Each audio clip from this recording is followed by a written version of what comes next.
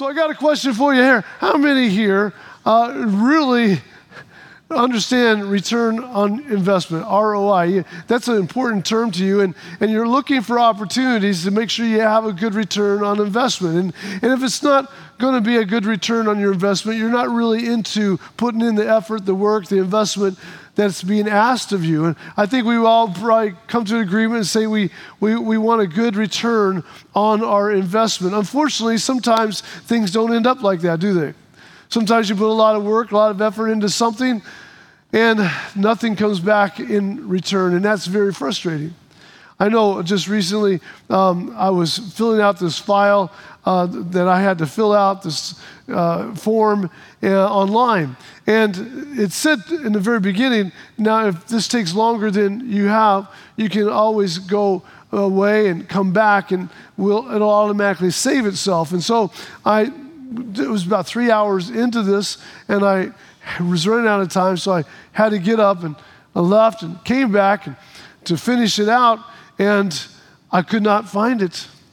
It was nowhere to be found. 3 hours. I mean, how many know you waste a lot of good cells, brain cells, in 3 hours trying to think through these things? And it was gone. It was somewhere in some mystical clouds somewhere. And I'm like, you know what? I'm going to find this in whatever cloud it's going to be in. But I'm not going to, even if it takes me 10 days, I'm going to find it because that was too much work. You know what I'm saying? And the good news is it took me 45 minutes, but I eventually found it. But that frustration, how many know what I'm talking about? You've worked hard on something, and you went to save it and didn't save it or whatever, and it's gone. And just the frustration of, oh my goodness, all this work, and it's gone.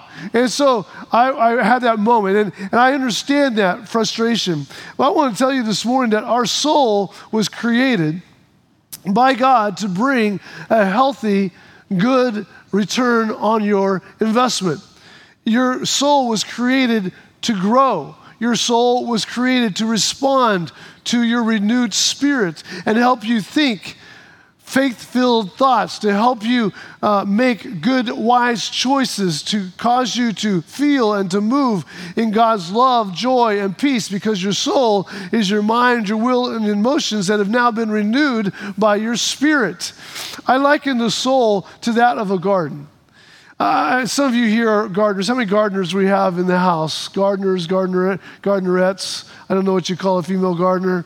Yeah. How many wannabe gardeners do we have in the house? I mean, how many washed up gardeners do we have in the house? You used to garden, but you're done with that, and now you just go to buy it at Walmart, right?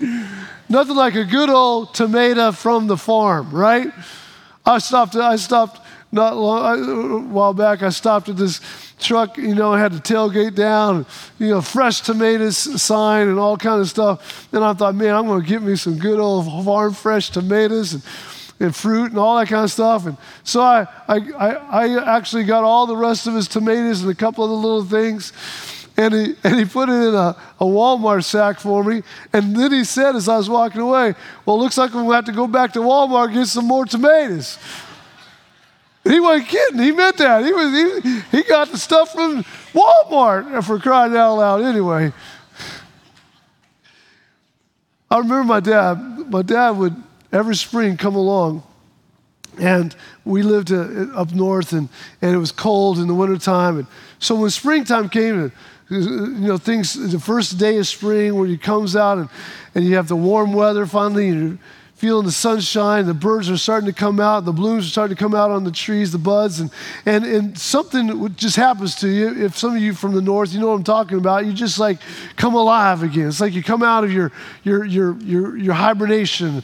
And my dad would, every springtime, he would get in this garden mood. You know how many know what I'm talking about? Just like, I got to go plant something, And so he invested in this Troy-built rototiller, red Troy-built, one of the state-of-the-art at that time rototillers there were. And he took us out, and he said to my mom and I, he said, let me show you about how this thing works. This is going to be amazing. Got the big engine on the front. He goes, watch this. Well, he put that thing down, but he didn't press it down hard enough, and the thing just started taking off on him. And next thing he's like this, chasing, basically holding on, just running for his life. And we had an electric fence to keep the horse in, and he's trying to turn that thing before he got to the fence, and he got it up against the fence, he couldn't get it moved, and he just kept bumping up against the back of the electrical fence. Woo! Woo! Woo! I'm like, we're having a Pentecostal garden right here. This is what we're going to have. We're going to have some fruits of the Spirit all up in this thing. Oh, it was so springtime, got to plant something, but he would be so proud. I mean, he would work that soil and work it and work it and work it until it was just like fine little granulars of soil in the ground, in the earth there. And he was so proud of that. And then he would plant his rows, just perfect rows of, cucumbers and tomatoes and all that. And then the summer would come, and the sun would beat down, and my dad would never be found in that garden again for the rest of the summer. It was done. And he would say, son, he would come and pull out the farm instrument called a hoe. He goes, this is a hoe, and this is going to be your best friend all summer long, and I want you to keep all the weeds out of this garden.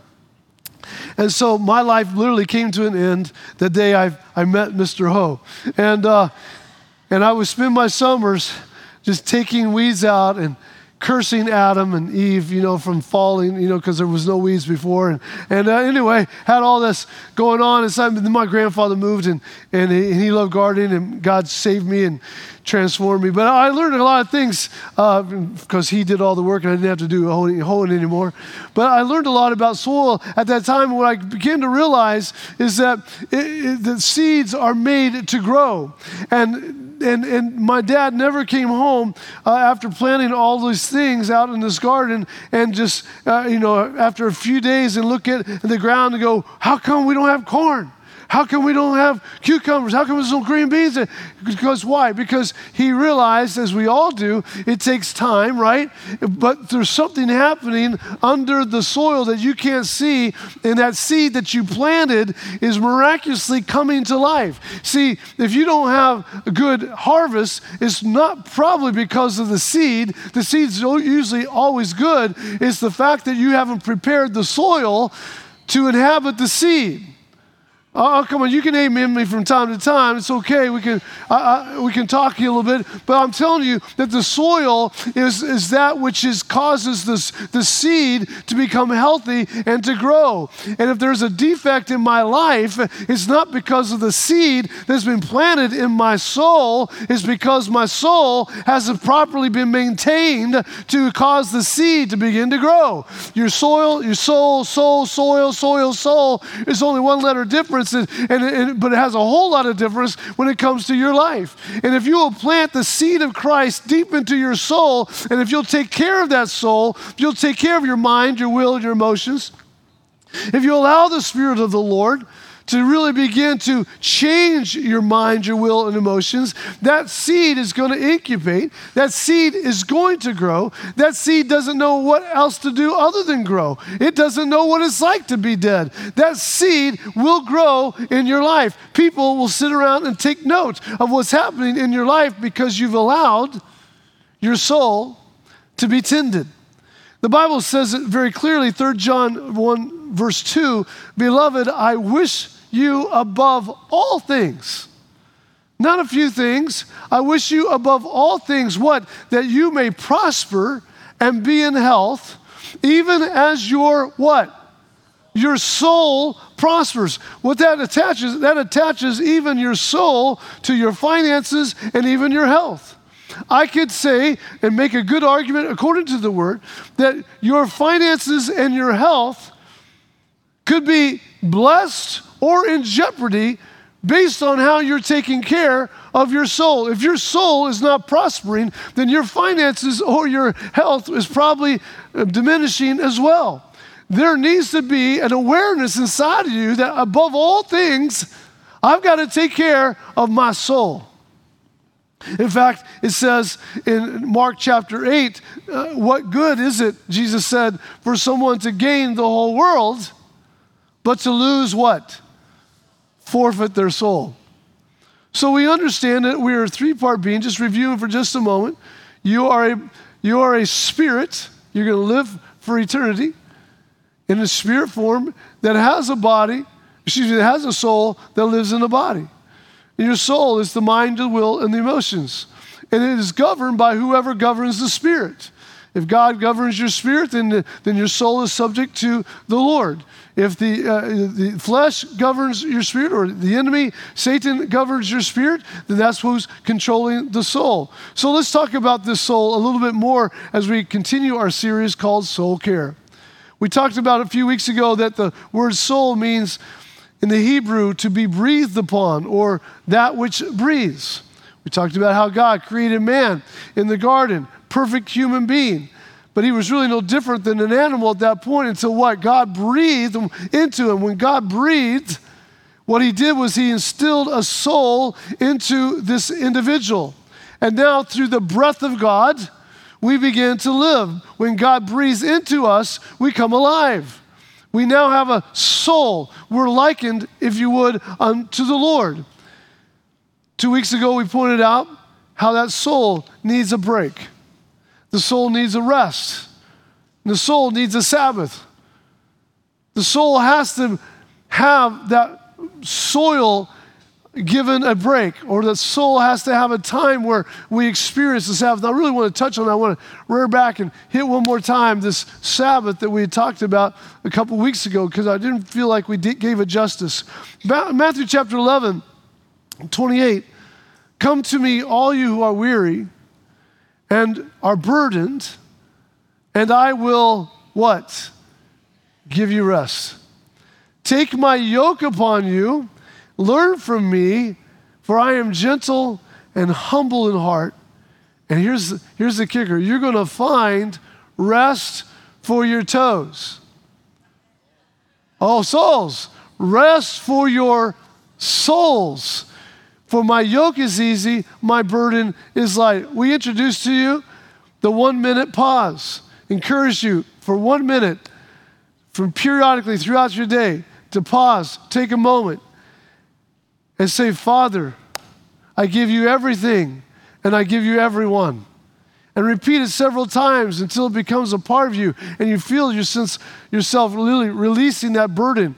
Father, I give you everything, and I give you everyone. And then after that prayer, then make a second prayer. 1 minute pause. Father, fill my cup to overflowing.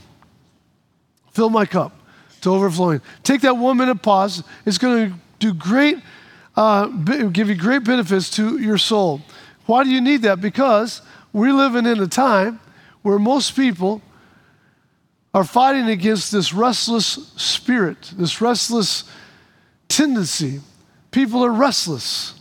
I hear people say from time to time, I'll ask, how'd you sleep last night? I was just restless. I just tossing, just turning, just restless. What's this restlessness about? It's a soul many times driven by anxiety, by stress, worry, perhaps uneasiness, or some kind of thing is causing you to be uptight. And so what? You're restless. God doesn't want us to be restless. He wants us to rest, not be restless. And so I picked out a few scriptures in the Bible about people that rested in the Lord and the benefits that happened from their lives when they did. Let's look at one benefit when you begin to rest in God. The church makes its appearing. We are the church. Turn to your neighbor and say, hello, church. You're the church. And you begin to manifest the likeness of God from a posture of rest. The book of Genesis, chapter 2, tells us how God began to create the world, and then he created his masterpiece, Adam, and then God created Eve. And what did he do? He caused Adam to fall to sleep. And then he took one of his ribs and closed up the flesh instead thereof. You know the story. He took one of the ribs out of Adam and created Eve. Eve is a picture, if you would, a type of the church.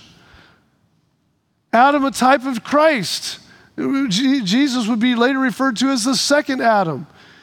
The church is a type of Eve, and so we see that when there's rest going on, then there is the manifestation of the church. I like in one story I heard about Adam. He wanted to go fishing, and so he told Eve one afternoon, I need a break. I'm working way too hard in the garden, so I want to go fish. She said, no problem. And he went fishing. He didn't show up for dinner, and so she put it in the fridge there in the garden, and then she went to bed and was waiting up for him. Finally fell asleep, and he came in way late at night and he'd never done before, and so he just snuck into bed and tried to get to sleep without waking her, and before long he started feeling these pokes in his side, and several times he felt it was hurting. He turned and he says, Eve, what are you poking me in the side for? She said, I'm counting your ribs.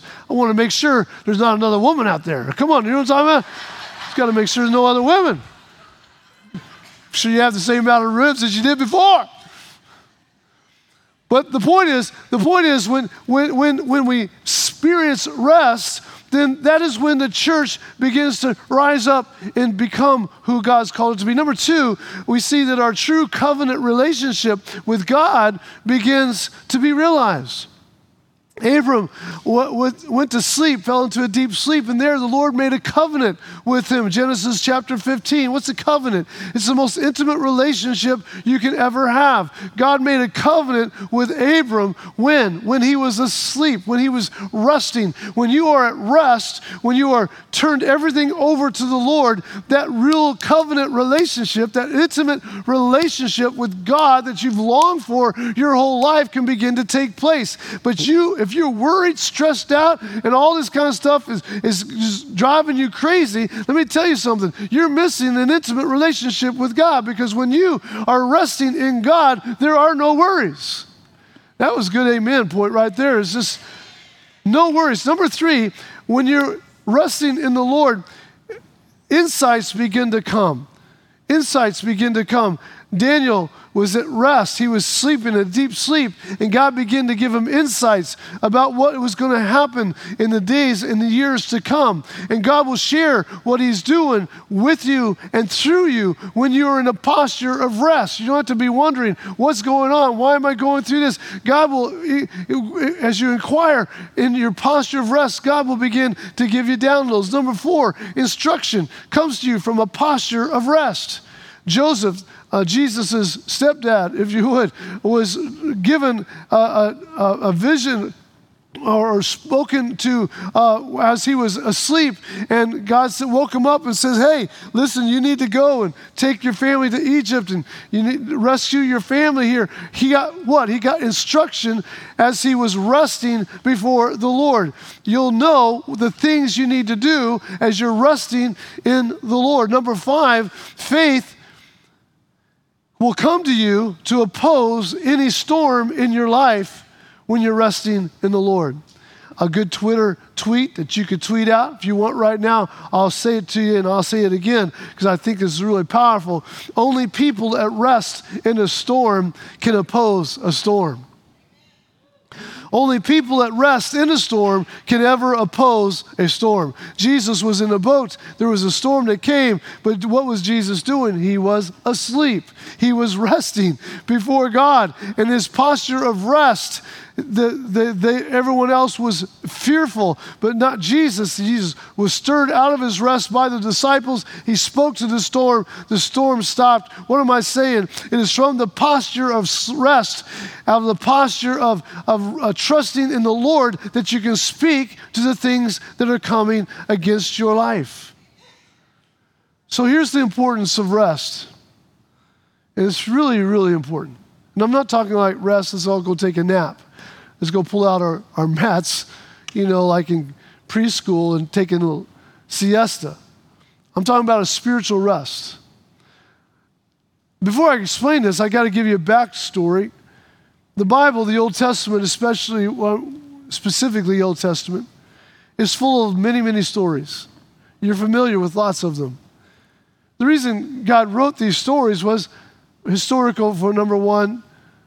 Number two, to show us how other people responded through crises similar to us or situations. But number three, it was also to give us a type or a shadow of things to come. Paul would refer to that in 1 Corinthians. He would say even that everything that happened to the people in the wilderness were examples or types or shadows of something that was yet to come. Give me an example what I'm talking about. Things they went through just didn't happen by happenstance.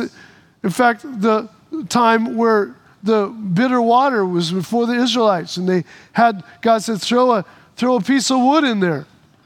And they threw a piece of wood, and suddenly the bitter waters became sweet. Well, was that just for a story to read? No, it was speaking to us of Jesus. Jesus being the Son of God crucified on a tree.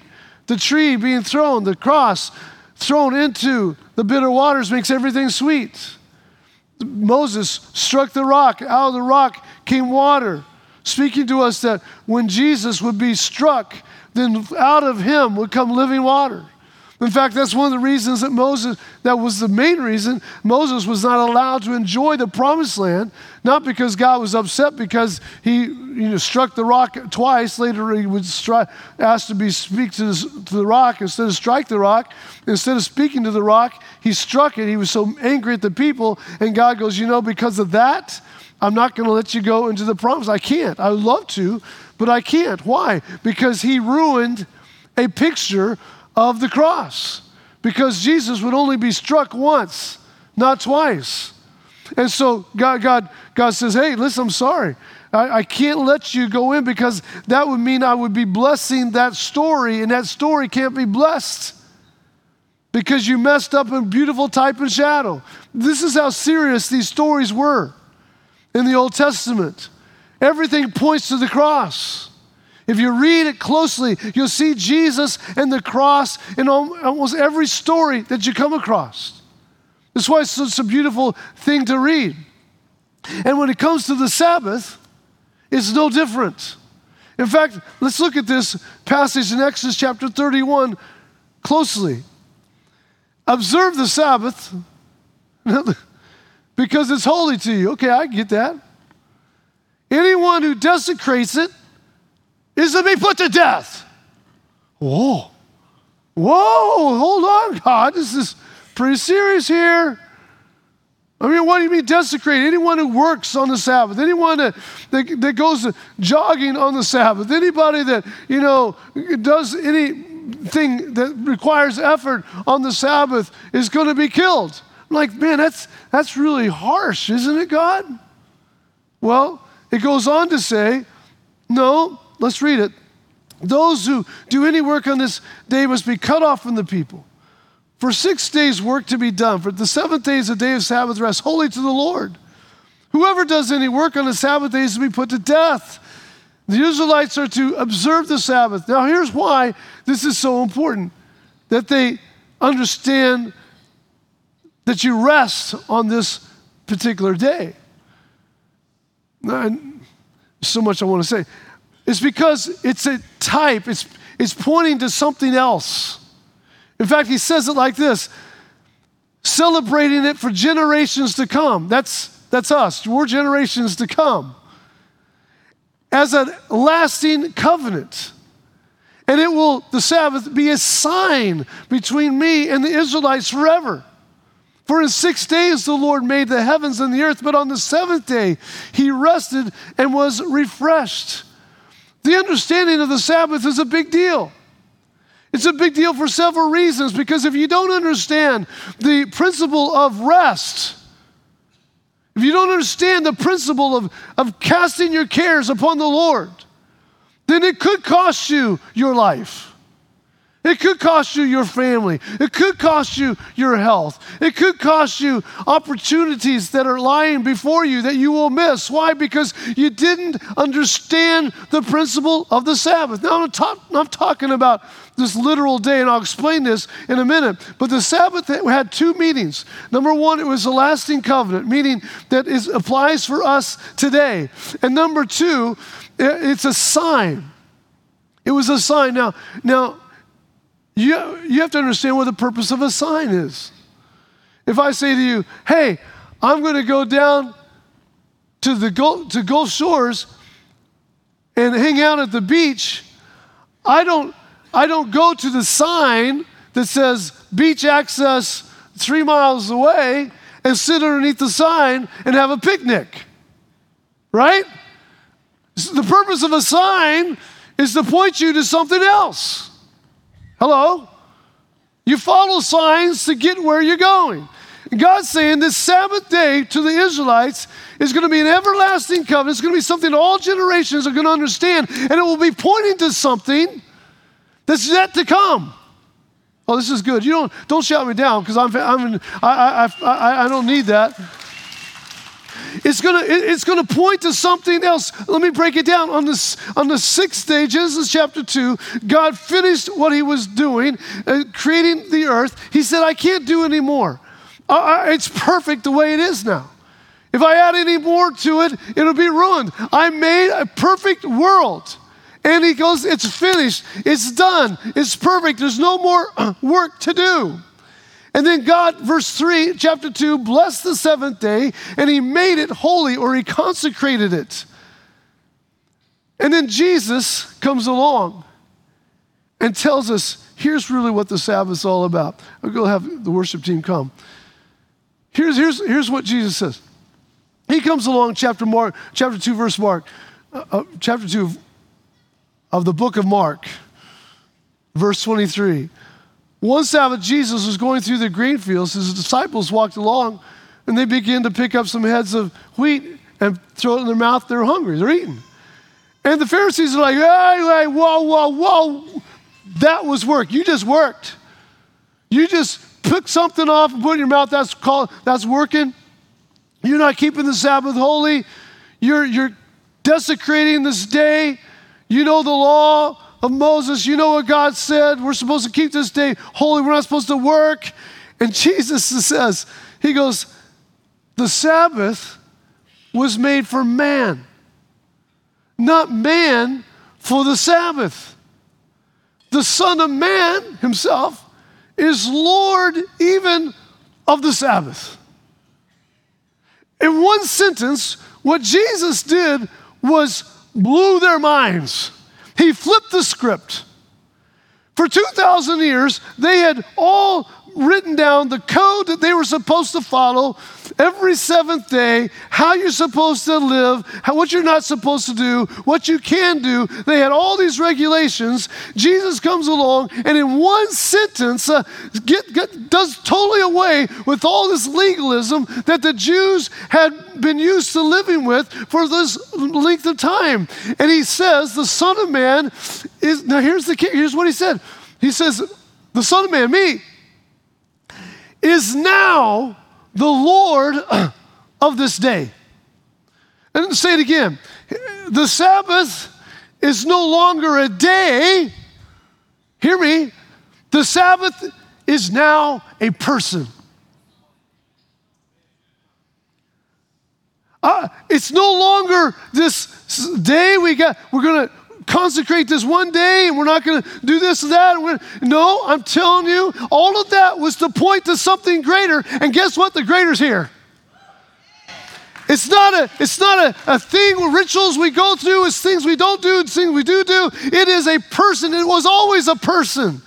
It is the person of Jesus. He is the Sabbath. Jesus is the Sabbath. On the cross, Jesus did exactly what God did after the 6th day in the garden. After the 6th day in the garden, God brushed his hands, says it is finished. I can't do any more. I made a perfect earth, a perfect world. Now I can sit down and enjoy all that I've created.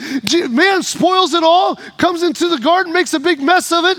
Jesus, the second Adam, comes down the pipe 4,000 years later and says, hey, guess what? I got some news for you. I've come to restore what God did on the 6th day back there in the garden. I want you to know that I'm going to hang on the cross. I'm going to stretch out my hands and I'm going to say, it is finished. And when I say it is finished, then everything you do to work your way to God is done. I am the Sabbath. I am the Sabbath.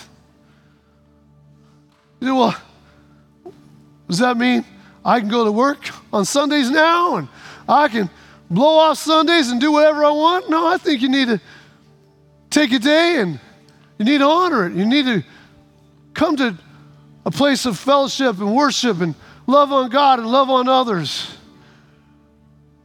But you need to do the same thing on a Monday and Tuesday, Wednesday and Thursday and Friday and Saturday. The cross became my Sabbath. Why? Because rest isn't a nap you take at 2 p.m. on Sunday afternoon. Rest is a person. Hebrews chapter 4, the writer of Hebrews will say it like this: there remains then a Sabbath rest for the people of God. For anyone, that means me and you, anyone who enters into God's rest, let me say it like this: anyone who enters into Christ also rests from their works, just as God did from his. What are you saying, Pastor? I'm saying there's a rest waiting for you to enter into. Your soul has to thrive in the soil of rest. You can't be uptight, anxious, and worried.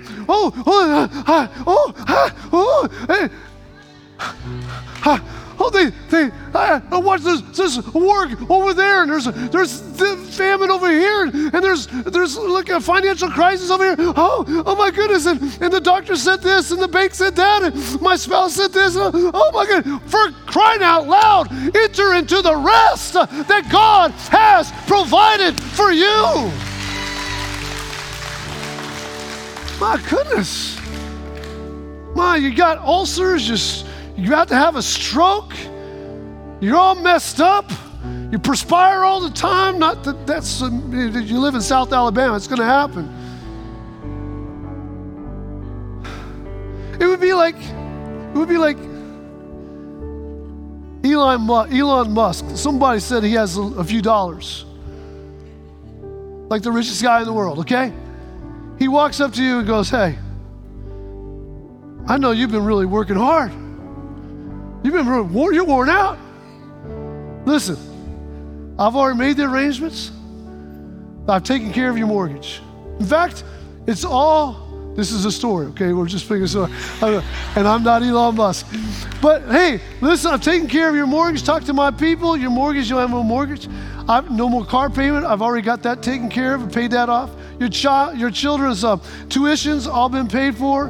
In fact, I got a little savings account I built up for you. You're going to have a wonderful day. In fact, I'm going to treat you to a 1-month vacation on a cruise to the Mediterranean. All on me. It's all paid for. I got it all taken care of. My people are on it. It's all done. All you have to do is just go. How many would say that's a pretty good deal? That's a really good deal. It's the same deal that God gives you every day. It would be ridiculous for my brother to go, I know, Elon, you've made a few good decisions in your life, but my life's really complicated.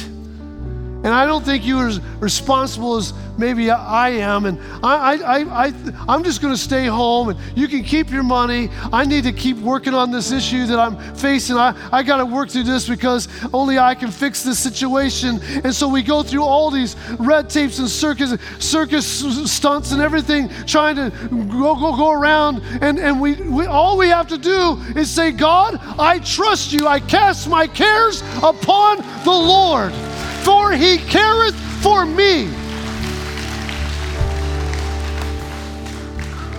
And Pastor, listen, I got a situation I think it's like no one's ever had this one. I mean, it blows my own mind. This is so, have you ever met someone, hey, how you doing? Are you in a relationship? Well, it's complicated. You ever met someone like that? It's just complicated. I can't describe it to you. And some of us live our lives like that. Our lives are just so complicated. And God, and so there's a story in the Bible. You read it. You read it every Christmas. And Jesus said, I want you to go untie that young little colt. The colt, what is a colt? What is this donkey? It's a burden bearer.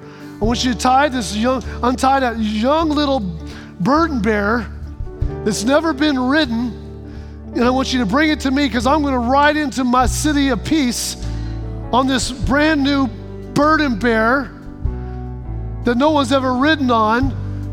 And I'm going to do it for a reason. You know why he did it? He did it 2,000 years ago so you and I could go to him and say, God, I know this situation seems to be unique. At least it's unique to me.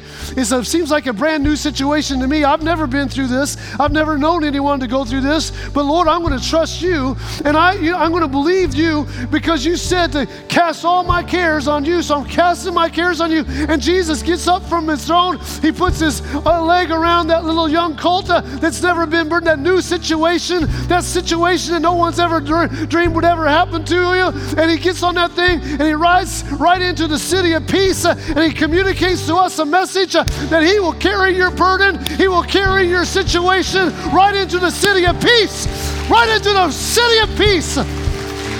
So you walk with peace in your heart. That's called the rest of God. It's Sabbath rest. It's the cross. It's Jesus. It's the Lord himself coming into human form and dying on a cross for our sins so we can experience something that no one else before Jesus could ever experience, and that is rest for our soul. Rest for our soul. You say, Pastor, how did I get that rest? Well, first of all, it starts with just turning your life over to Jesus. I'm going to have our prayer teams come stand here. The reason we have prayer teams come and stand at the end of service is because sometimes we just need to have someone pray with us. The Bible says where two or more are gathered together in my name, I'm also there. It's also a good opportunity for you to come down and let someone say, how can I pray? And you say, I want to give my life to Jesus. And they can pray with you about that as well. We had more than 20 people down here at the altar last Sunday said, I want Jesus as my Lord and my Savior. Amen. Those here this morning, I believe there's some really heavy burdens in your life. I just sensed that as we were worshiping the Lord, I just sensed the Lord whisper into my heart, there's some heavy burdens in this house. I don't know what that means, but I believe you do. Heavy. It's heavy. Can't get it off of your mind. It seems to always follow you around. It's just always there in your face. And you don't even want to go to sleep sometimes. There's somebody here, you don't even want to go to sleep at night because you know you're going to be waking up in the middle of the night worrying about this situation. Today, the Lord is breaking that off of your life. Today's breaking it off your life. He's breaking it off your life. There's some people here, you have a physical body need. You need God to do something in your body. I want you to stand to your feet right where you're at. I have a physical need. It's burdening me. It's weighing me down. And I need God to come into my body, into my life. Because what he said, he says, I wish that you would prosper even as your soul prospers. Amen. Amen. We're going to do something here this morning because we're a body. We're one family. If there's somebody standing near you, I want you to put your hand over there and touch them on the shoulder. Just go stand beside them. I'm going to lead us all into prayer, but I want you to go, come on, stand beside somebody. Come on, everybody, please. Yeah, just go find someone that's standing. Yeah. We're going to watch God do a miracle. Anybody you're standing, you need a miracle and someone's not touching you, raise your hand. I don't want anyone to be missed. Raise your hand, Pastor. I need someone late. Right here. Got you, brother. Anybody else? Anybody? Over here in the corner, right there. Got you. You got him? Amen. Amen. Father God, right now in Jesus' name, Father, we release a miracle into their bodies and into their life right now in Jesus' name. We thank you, Lord God, that we can rest. And you said, Lord God, that if our soul prospered, then our bodies would prosper as well. And so, God, we take your word for face value, that, Lord, there's nothing that you cannot do. You are a miracle maker. And so we declare today, Lord, on all these individuals standing here, that healing would begin to be made manifest in their body, even now as we speak, even right now, Lord God, tumors gone in Jesus' name, tumors dried up in Jesus' name, x-rays that will be done in the next several weeks, Lord, totally cleared up. It's gone in Jesus' name. We declare, Lord God, that knee, Lord, is locked up in Jesus' name, healed. We're calling upon the miracle worker. We're calling upon the living God today. Thank you, Father. The lower back issue, Lord God, that lower back issue right now in Jesus' name, we declare, Lord God, those muscles to be freed up in the name of, and a testimony come from their mouth that God healed me when I was at the worship service. Thank you, Father. Thank you. Thank you for that, Lord. Thank you, Lord. Thank you for that. Others here, I believe, you have a child that's really burdened you down. You have a child that's really burdened you, like, I don't know, maybe away from God. I don't know, doesn't know the Lord. Maybe in trouble of some kind. If that's you, I want you to raise your hand real high. Raise your hand real high. I have a child that needs God. All right. I want you to keep your hand up. Come on. You see that? Now, same thing for those around. I want you to find somebody with a hand up, please. And go put your hand on their shoulder, just gently on their shoulder. Come on. Everybody, if we can do this together, because we're one church. We're one church, one church. Amen. Amen. Amen. We're going to believe, Father God, right now in Jesus' name. We call forth that child in Jesus' name. We declare that child come to know Christ. We declare that child come to the faith, the saving knowledge of Jesus Christ. We declare today by faith as one family, Lord God, that there is a Sabbath rest for that child. We declare, Lord God, wherever they're at, whatever they're doing, that the hounds of heaven will come and roar into their soul, roar into their spirit, roar into their heart. And Lord, there'll be a turnaround, a quick turnaround, and they will repent. They will fall to their knees. They will cry out to their God, oh God, save me, oh God. I come to you and ask for repentance, oh Lord, and forgiveness. We thank you for that, Lord, and we praise you for that, for you are a great and a mighty and glorious God. We give you all the praise in the name of Jesus. Can we all stand to our feet? Can we all stand to our feet? Can we just love on the Lord for a few minutes? Can we just love on the Lord and just bless him? Just bless him. Just bless him. Just bless him this morning. We worship you, Lord. You won't fail, Lord God. Thank you, Jesus. You won't fail, God. You won't fail, Lord. You don't know how to fail, Father God. He won't fail. He won't fail. He won't. He won't. He won't fail. He won't fail. He won't. Come on, let's give Jesus some praise today, amen. Well, just as a reminder, our prayer teams are going to be here today. We would love to stay and pray with you. We're going to take communion over here to my right, to your left. If you and your family or friends would like to say communion, don't forget about this Wednesday night. Pastor Kemp Holden's going to be in the building and bringing a series on the fruit of the Spirit, so you don't want to miss that. We'll see you at church. Hope you have a great week. We'll see you next Sunday, or 8:15 or at 10:30. God bless you.